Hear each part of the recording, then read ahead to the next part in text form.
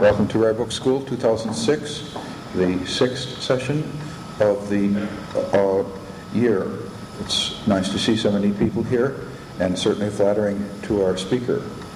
We won't tell him that this is the largest Rare Book School session since 1993, and that you're all threatened if you didn't come. Our speaker this evening is Christian DuPont, who is the relatively new head of special collections at the University of Virginia, and it's a great pleasure to welcome him to this podium on our behalf.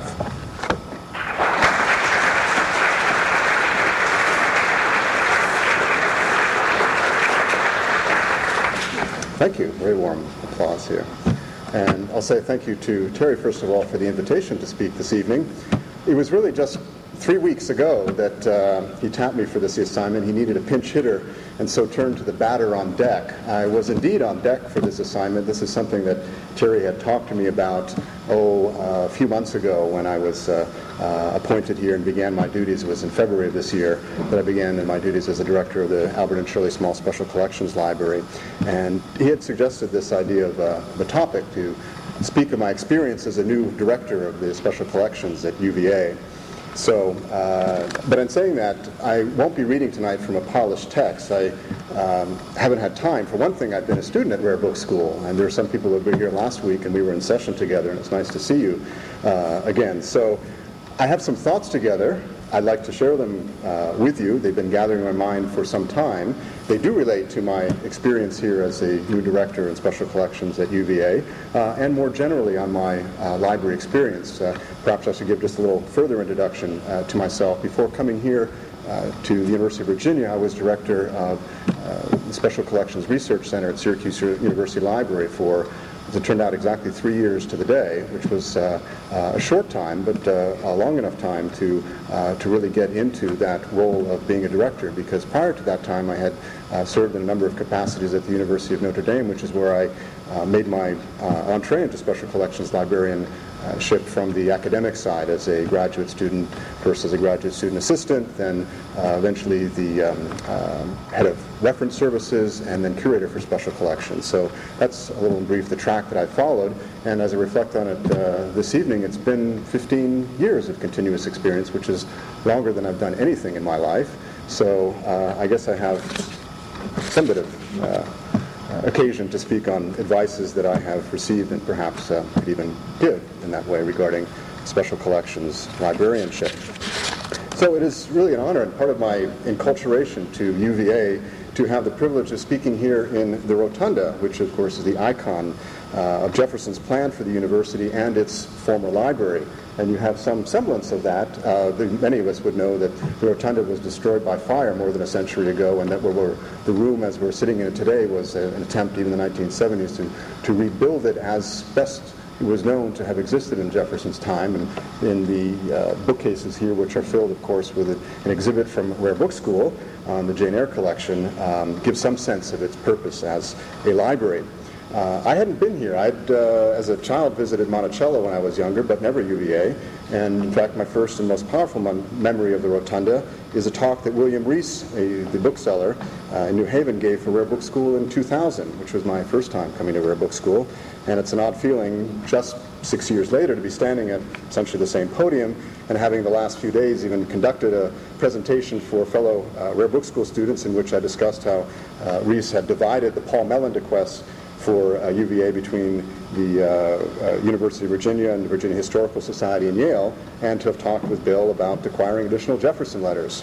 So this web of associations in and around Rare Book School grows very thick, and it's a very pleasant thought for me this evening to entertain the thoughts of your destinies and all of us collectively, and where we might be 6 years hence, and thinking about how much better we will know each other. And that's really a very pleasant thought and part of the purpose, a very large one, in our coming together for Rare Book School. So as I said, Terry gave me the topic, but he left the title to me. And since we are gathered in this place, the nexus of Jefferson's own academical village, it is only natural that I chose a title with a deliberate Jeffersonian reference. And some of you may have known that, but others of you are very puzzled as to what this smooth handle thing is all about. Well, one learns quickly at UVA that there's a certain expectation, even utility, to quoting Mr. Jefferson, or TJ, as he is intimately and affectionately called by our students. And since the topic of our lecture was about my experiences as a new director, it was furthermore natural to think of for me to think about what I had received in terms of advices in that role and what Jefferson might have given as advices. And so the title, Take Things Always by Their Smooth Handle, is, if you hadn't guessed, a Jeffersonian reference and his bit of advice that I have been pondering over since first discovering it. It is number 9 on his list of a decalogue of canons. That's his subheading for the list that follows, and you'll permit me to read it quickly. It begins, never put off tomorrow until tomorrow what you can do today. Never trouble another for what you can do for yourself. Never spend your money before you have it. And those of you who know Jefferson, yes, I'm not following his own advice. He certainly left his heirs with some debt as he pursued his aims. Never buy what you do not want because it is cheap. It will be dear to you. Pride costs us more than hunger, thirst, and cold. And its corollary, you see these actually come in pairs, right? We never repent of having eaten too little. You can find that in Speaking of Monticello as a refrigerator magnet, and yes, we have one at home. It says just that. Nothing is troublesome that we do willingly. How much pain have cost us the evils which have never happened. Take things always by their smooth handle. And when angry, count 10 and before you speak, and if very angry, 100. So a mixture of obviously very common advice and some things that are a bit more obscure. Now, the normal attribution for this text is a letter to Thomas Jefferson Smith, the son of Samuel Harrison Smith, an old friend and political ally of Jefferson's, and it is dated 21 February 1825, so just over a year before Jefferson's death on 4 July 1826, 50 years to the day after the adoption of the Declaration of Independence, of which he was, of course, a principal author.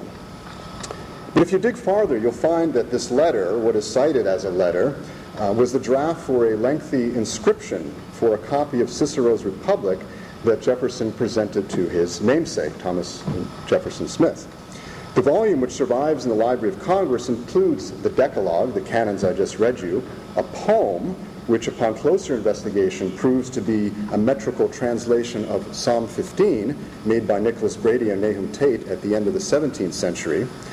Incidentally, for that one, Jefferson composed a heading for the psalm and quotes the portrait of a good man by the most sublime of poets for your imitation, not naming the psalmist or even indicating that it's a psalm. And then there is the letter, which is a sort of preamble to both the portrait of a good man and the Decalogue of canons that follows. The letter is poignant and very touching, so you'll allow me to read it as well. This letter to you, Thomas Jefferson Smith, be as one from the dead. The writer will be in the grave before you can weigh its counsels. Your affectionate and excellent father has requested that I would address to you something which might possibly have a favorable influence on the course of your life. And I, too, as a namesake, feel an interest in that course. Few words will be necessary with good dispositions on your part. Adore God, reverence and cherish your parents, love your neighbor as yourself, and your country more than yourself. Be just, be true, murmur not at the ways of providence. So shall the life into which you have entered be the portal to one of eternal and ineffable bliss. And if to the dead it is permitted to care for the things of this world, every action of your life will be under my regard. Farewell.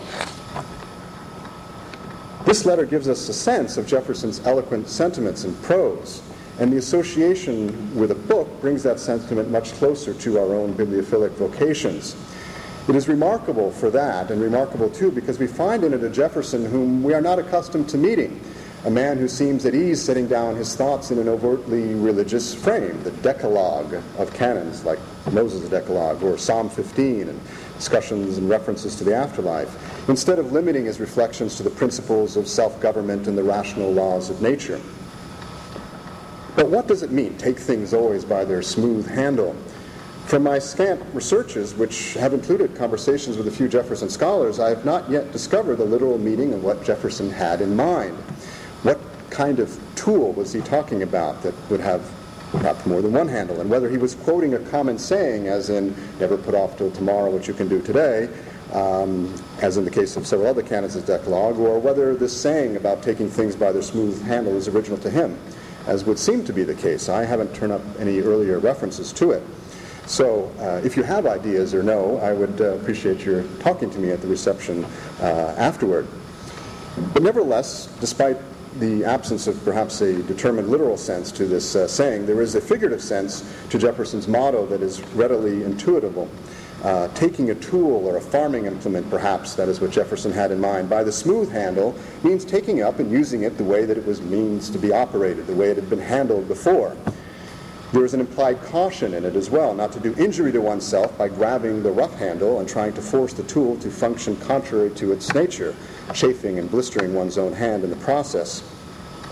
I rather like the image that Terry created for the poster to advertise this lecture, and if you haven't seen it, he has placed the Rare Book School mascot, the Book Arts Press lion, behind a captain's wheel. And among the spoke handles that surround the wheel, there's a pair that is perhaps smoother than the rest that have gotten that way because they are the one the captains hold to keep the ship on a steady course forward. In my case, coming to UVA this past February, I found a pair of handles on the wheel that had been well worn by my predecessor, Michael Plunkett, and his own predecessors.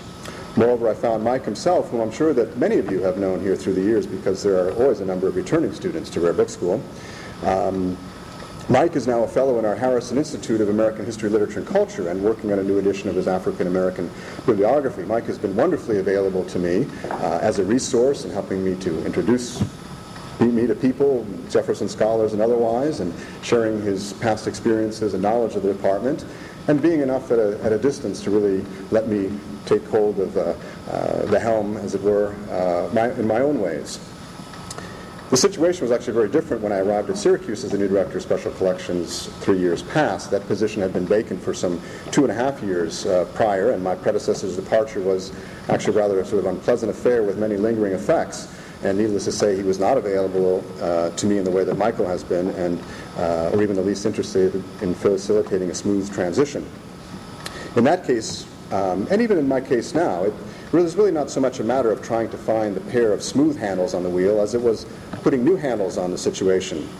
And actually here as a new director, where this transition has been infinitely smoother, I find still that there are many cases in which my job consists not in finding the smooth handles and steering the ship from there, but creating, again, this new set of handles that others can then take hold of as I take hold of them myself. An example. I'm always concerned with improving our services and deploying our staff in the most efficient ways possible in order to accomplish the many things that we desire. And one thing I've seized on is improving our online circulation system. As you have a chance, and I can do a little self-publicity, we'll have a tour of our building on Wednesday evening if you'd like to join me for that, and I'll take you through, and including our reference room, and you'll see that, in fact, the way it's arranged is for readers to make their own online request for materials that we page into the reading room. Well, this all works rather well on one side. On the other side, behind the desk, it could work much better, and we could serve our patrons the better for it. Improving it's going to require the cooperation of other departments, and so we must, approach that through the administration to do what we can to get the resources we need.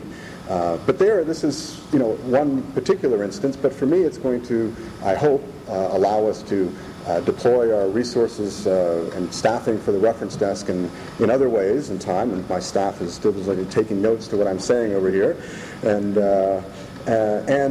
improve our services to users, and I hope build a more integrated system for the way that people who come to our reading room will register and then make requests for materials, and we'll be able to track those materials along to their fulfillment and digital services and otherwise. So that's in one case where I'm looking for an issue or a problem and trying to put some handles on in a way that others can see and grasp onto it concretely and move us forward from there.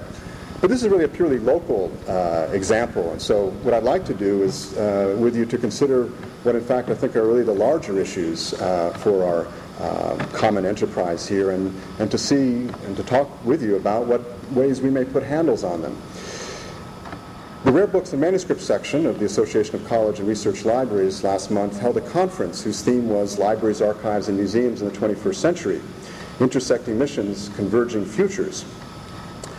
In one of the more thought-provoking plenary addresses, Gerald Beasley, director of the Avery Architectural and Fine Arts Library at Columbia University, argued that libraries are distinct from museums insofar as the primary objects that libraries contain are books and other textual objects, And furthermore, and more importantly, it is the nature of those textual objects that creates the distinction between library and museum functions.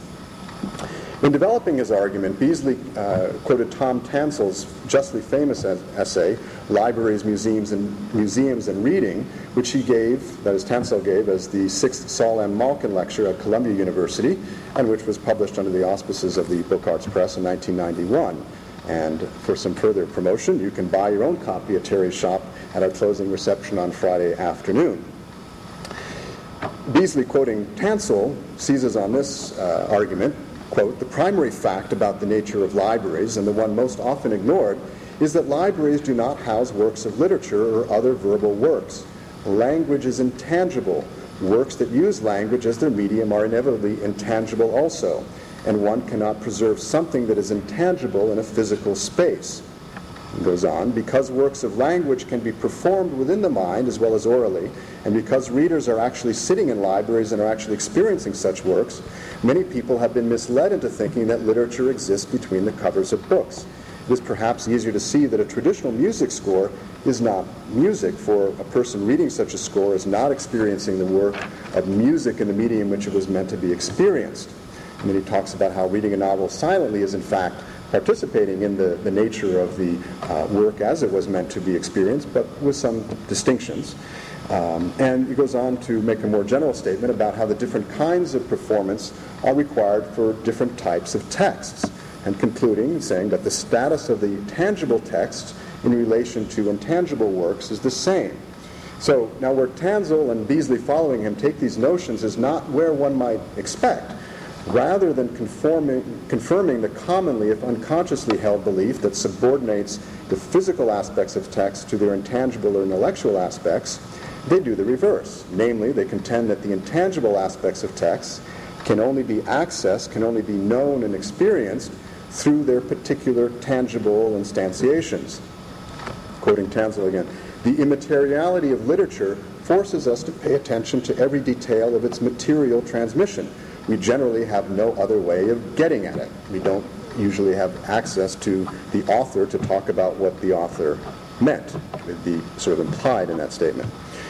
When it is seen, however, that reading physical evidence is all that reading can be," he goes on to say, "when it is understood that reading to experience a verbal work entails a reconstruction of the work through the acceptance or the rejection of each instruction provided by the tangible text, then it can be recognized that there is no divergence between an interest in physical evidence and an interest in ideas." Now, you'll forgive me for rehearsing what to some is a well-known thesis, because for some it may not be. Furthermore, because it is such fundamental importance to our collective enterprise, I think it bears some repeating and reinforcement. Certainly, I count it as one of the chief advices that has directed my thinking and my work, and has served as a kind of bedrock on which I have constructed further reflections about my work as a director of a special collections library. You'll forgive me also because this is precisely not the kind of thing that one is likely to learn as part of a standard library and information science school curriculum, which is the experience that is very close, if not actual, to a number of you this evening. In fact, there are some students of library schools here right now thinking about this, and you can judge for yourself whether you are getting this kind of instruction or not. For myself, when I began library school, and this was going back roughly 10 years now, I started doing my program when I was at Notre Dame, and was doing it in the evenings while I was working as the reference supervisor at the Special Collections at Notre Dame. My first course, and there was some real dissonance because this followed right on the heels of my graduate work at Notre Dame. The first course was titled User Needs and Behaviors, and I did one of these flight checks when I walked in the classroom. Of course, I knew that was the title of the course, and I had to say, wait a minute, I didn't sign up for a course to become a drug counselor, user needs and behaviors. This isn't quite what I had in mind, much as I, respect that profession, but it was jarring to think about that, user needs and behaviors. So what is that all about? Well, let's go back to Tansel for a minute, where he goes on in his argument to talk about reading requires us to be curators, and information science can really only be, in essence, the knowledge of how texts are affected by the tangible means devised by human ingenuity for their transmission. That's really what library and information science is about. Now, it is worth reminding ourselves that the background against which Tansel delivered his lecture was the closing of the library school at Columbia and library schools at several other institutions, and the transmutation even of many of those remaining library schools into schools of, quotes, information science. And so Tansel's critique was pointed then, and it is not less so now. Those of us who work in libraries are well familiar with the philosophy that is implied in courses such as my User Needs and Behaviors, and again, it is obvious and not at all surprising to us. User-centeredness in library administration mirrors the general societal trends consistent with our consumerist economy and our customer service-oriented culture. Of course customers know what they want, and of course they are always right. But notice the shift in language and terminology. I'm certainly not the first to point out that libraries have no consistent ways of referring to people who benefit from them. These days, we most often speak of library users or even clients, though we generally avoid the word customer. We are ready to call them patrons, although in other cultural institutions like museums, as was pointed out at our recent RBMS pre-conference, a patron is someone who gives you money, not just someone who frequents your establishment. In special collections, we often speak of our researchers and sometimes scholars. The term is fitting in many cases, but not all. I'm sure I'm not the only one who has assisted someone who insists that they don't deserve to be called a researcher or scholar. All I want to do is read the book. Is that okay? What's wrong with that? In the UK, where ancient custom and tradition, and I dare say wisdom in this case, prevails, readers are still called, well, readers. Whereas in the US, we have special collections reading rooms. In the UK, they actually have readers who use them. Likewise, in the UK, when you talk to someone about their institutional affiliation and degrees, you are likely to say that, well, so-and-so read history at the University of Cambridge, and so on. The point is simply that our terminology does reflect a certain philosophy and approach to what we do, and that for my part, and I say this now from my own experience, and not just quoting Tansel or Beasley abstractly, I consider the essential activity that goes on in a special collections reading room to be, again, reading, and that librarians and those in related fields, collectors and booksellers, bibliographers and textual critics and historians, ought to spend time thinking about what our readers do when they read, and not by reducing that experience to its outward manifestations by limiting our concerns to their activities as users of certain services, in other words, as consumers. Now, the corollary to all this, of course, is the role of collections in the reader's experience of a library. And that is primarily what I want to focus on in our remaining time, and again, building on the notions of textual materiality as a foundation. Insofar as Tansel was speaking against the background of the closure of library schools, and I am speaking against the background of current library school curricula, which emphasize our user-centeredness and user services, what is it that that philosophy is speaking against, user-centeredness and user services? Well, collection-centeredness. The thrust of the user-centered movement in libraries has been to move libraries away from what has been regarded as a kind of introverted activity. After all, in contrast to the general population, research by Brimsek and Leach and others have shown that the majority of librarians, in fact, are introverts.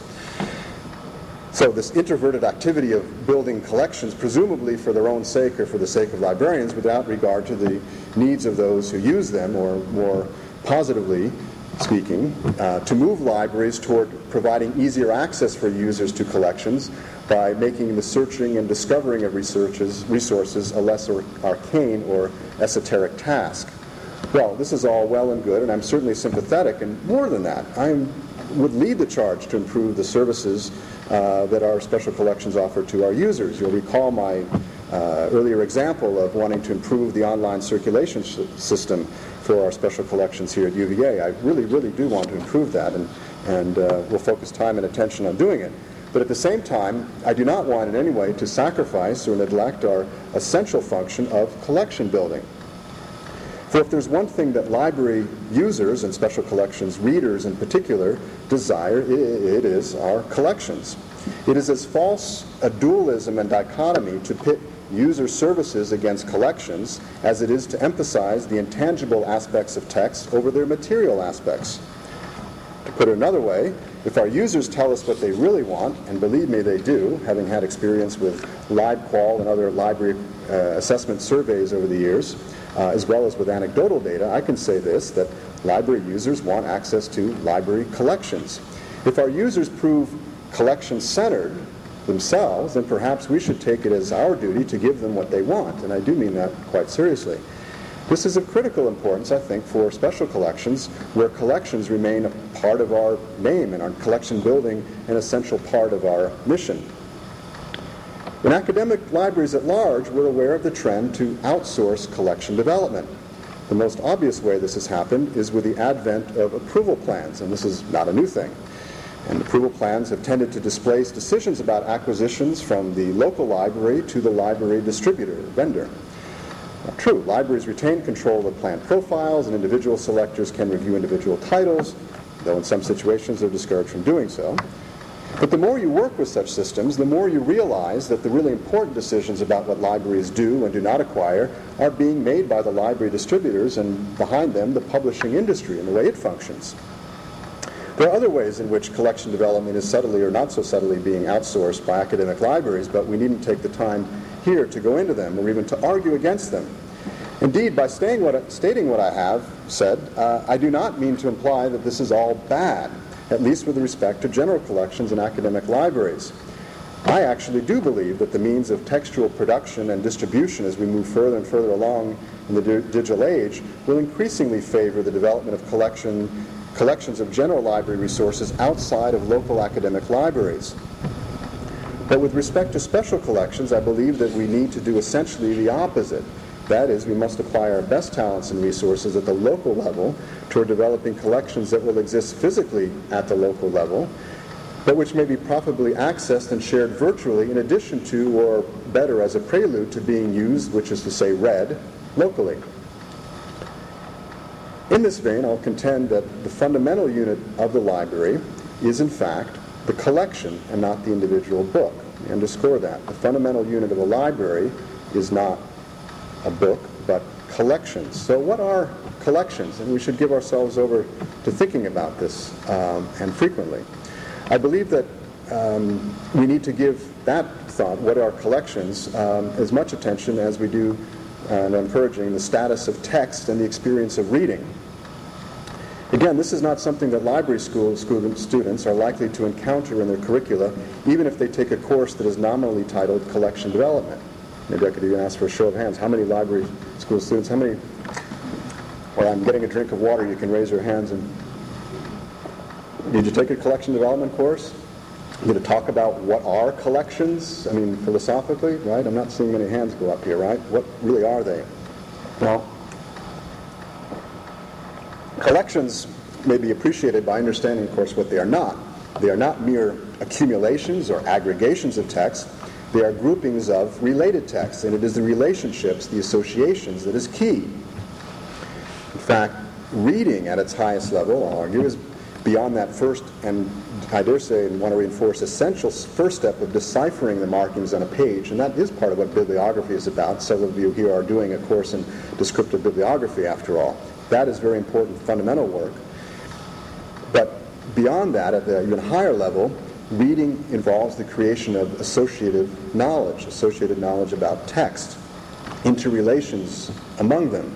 If we go back to Tansel for a second, reading requires us to be curators. Again, I quoted this before. And information science can only be, in essence, the knowledge of how texts are affected by the tangible means devised by human ingenuity for their transmission. So, and he goes on to say, so however we define the source of meaning, whether we search for past meaning or believe that present meaning is all there is, we are tied to artifacts. The objects made by humanity form a yoke that hold us all together. Well, that yoke really comes in the collections of texts and how we associate them as readers. Now, even in the digital world, this is really important. And then we can bring it back around again. We're faced with this need to form collections, I would argue. In fact, I think that as special collections librarians and those who work with primary resources, we ought to make this a matter of our special attention, what is happening in the formation of digital collections. And here the background for our discourse might be the Google Book Project. What else, right? What will be the effect of digitizing some 10 million titles? Many of these will, in fact, be texts that are represented in our special collections. Older texts, many of them from the 19th century, even earlier. E-book text would be another example of this. But I'm thinking particularly like these aggregations, like a Google Book Project, which, although it's going to be ripping through academic library collections, will in my mind, not at least by itself constitute a true library or a collection. It will probably be something more of an electronic aggregation. And although it'll be very exciting, and I'm very in favor of doing this, by the way, of digitizing text at a massive scale, and I think there will be opportunities for texts, as it's kind of said, to be reading themselves as you search this vast corpus, which is now one, to find those associations. That'll be very exciting to do. But that's, again, that essential task of reading, and it is not just a function of the digital aggregation existing by itself. And it is also something to consider what goes into forming this aggregation of text. There'll be many things, of course, that are left out of that, and whose responsibility will that be ultimately, and how will people use these things? When you have so many digital text available to you, will readers tend to think, well, this is, well, maybe not all there is, but certainly enough of what is, and will ignore those things that are not then in this universal digital aggregation of text? Do those things that are not online matter anymore? We're speaking here just even of the digitization of printed text. Think about what happens with all the archival material that serves as primary resources and how that might be represented or not represented in digital aggregations. More concretely, let's go back to those Jeffersonian texts I cited at the opening of this talk. This was a little experiment for me. In fact, I accessed all of them online.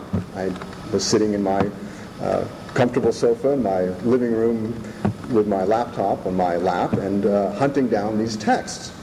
Now, it was a little frustrating in certain ways doing this, and because I certainly found the text, I had some cues. I knew that there was this decalogue of canons that I discovered in the gift shop of Monticello, where I'd gotten the refrigerator magnet, about seldom repenting of eating too little, and I guess it works, right?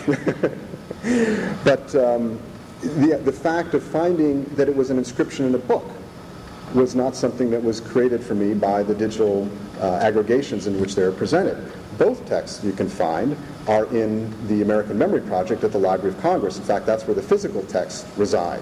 The book is there, and so is the letter. But most often it is quoted as being from this letter, and most of the reference I found, whether they're actually online or not, seem to ignore the fact that this was an inscription in a book. In fact, it's rather obvious if you looked at the letter and know how Jefferson worked. What is there, as the quotes letter, is a retained draft. There are corrections in it. It is not the final, it was the form. It was not what Thomas Jefferson Smith would have received. It was Jefferson's own retained copy. But that association was one that was rather difficult to make, and I kept working at it to find it in the digital environment. So was the fact of this psalm being quoted as being, in fact, a psalm. I mean, there's that ambiguous reference by a poem by the most sublime of poets. Well, who would that be for Jefferson? You wouldn't guess immediately that that would be David the psalmist, would you? And the metrical translation is of free enough form that it's kind of hard to recognize Psalm 15 in that. Well, it's only another letter of Jefferson's, which you could also hunt up if you search, long enough and hard enough in the digital archive, where you find that he explains, in giving the same decalogue or rather in sending that same metrical translation to somebody else, that he says, well, this is, Brady and Tate's. Now, who are Brady and Tate? Well, then you can go in and figure that out from there.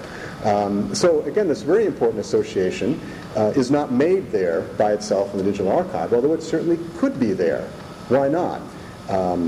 I trust that scholars know this, although, again, I did talk with a few Jefferson scholars, and they always kind of cite the letter and don't make reference to the book inscription, but I'm sure I'm, not by any means the first to discover this. But this is an associative reading, is what I'm trying to bring out. And I think it's the kind of thing that we as librarians ought to be figuring out how to do in this digital world. Another phenomenon of the digital world we think about, Wikipedia, right? We've all used that, and it's a rather, why bring this up here?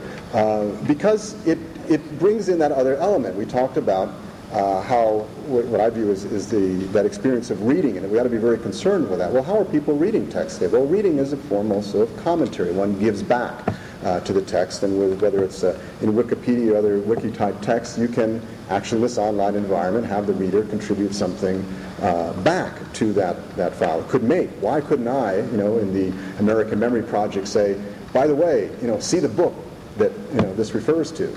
I couldn't do that as a reader, but there's nothing preventing that from actually happening in the online environment.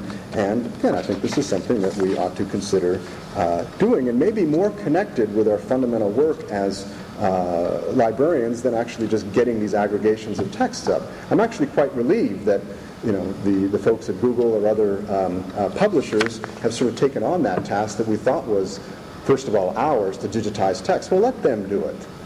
Let's put our minds to better things, which is, I think, more involved in this essential task of building collections, understanding what collections are and creating them as those meta-collections that readers form when they read.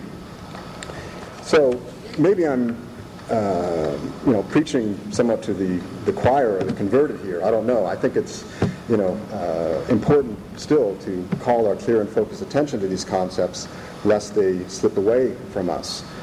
My intention here is really to give you that smooth handle that I've been given through the thought that's gone into special collections librarianship and the way that we work with texts and we work with collections. The most powerful advices are those which most deeply affect our thinking or change the course of our actions. And so, in talking with you and sharing these thoughts this evening, I've been trying to just share those advices to you which have most powerfully stirred me, and which I hope in some way might stir you if they haven't already. So, you've been a very patient and generous audience, and I thank you for your time.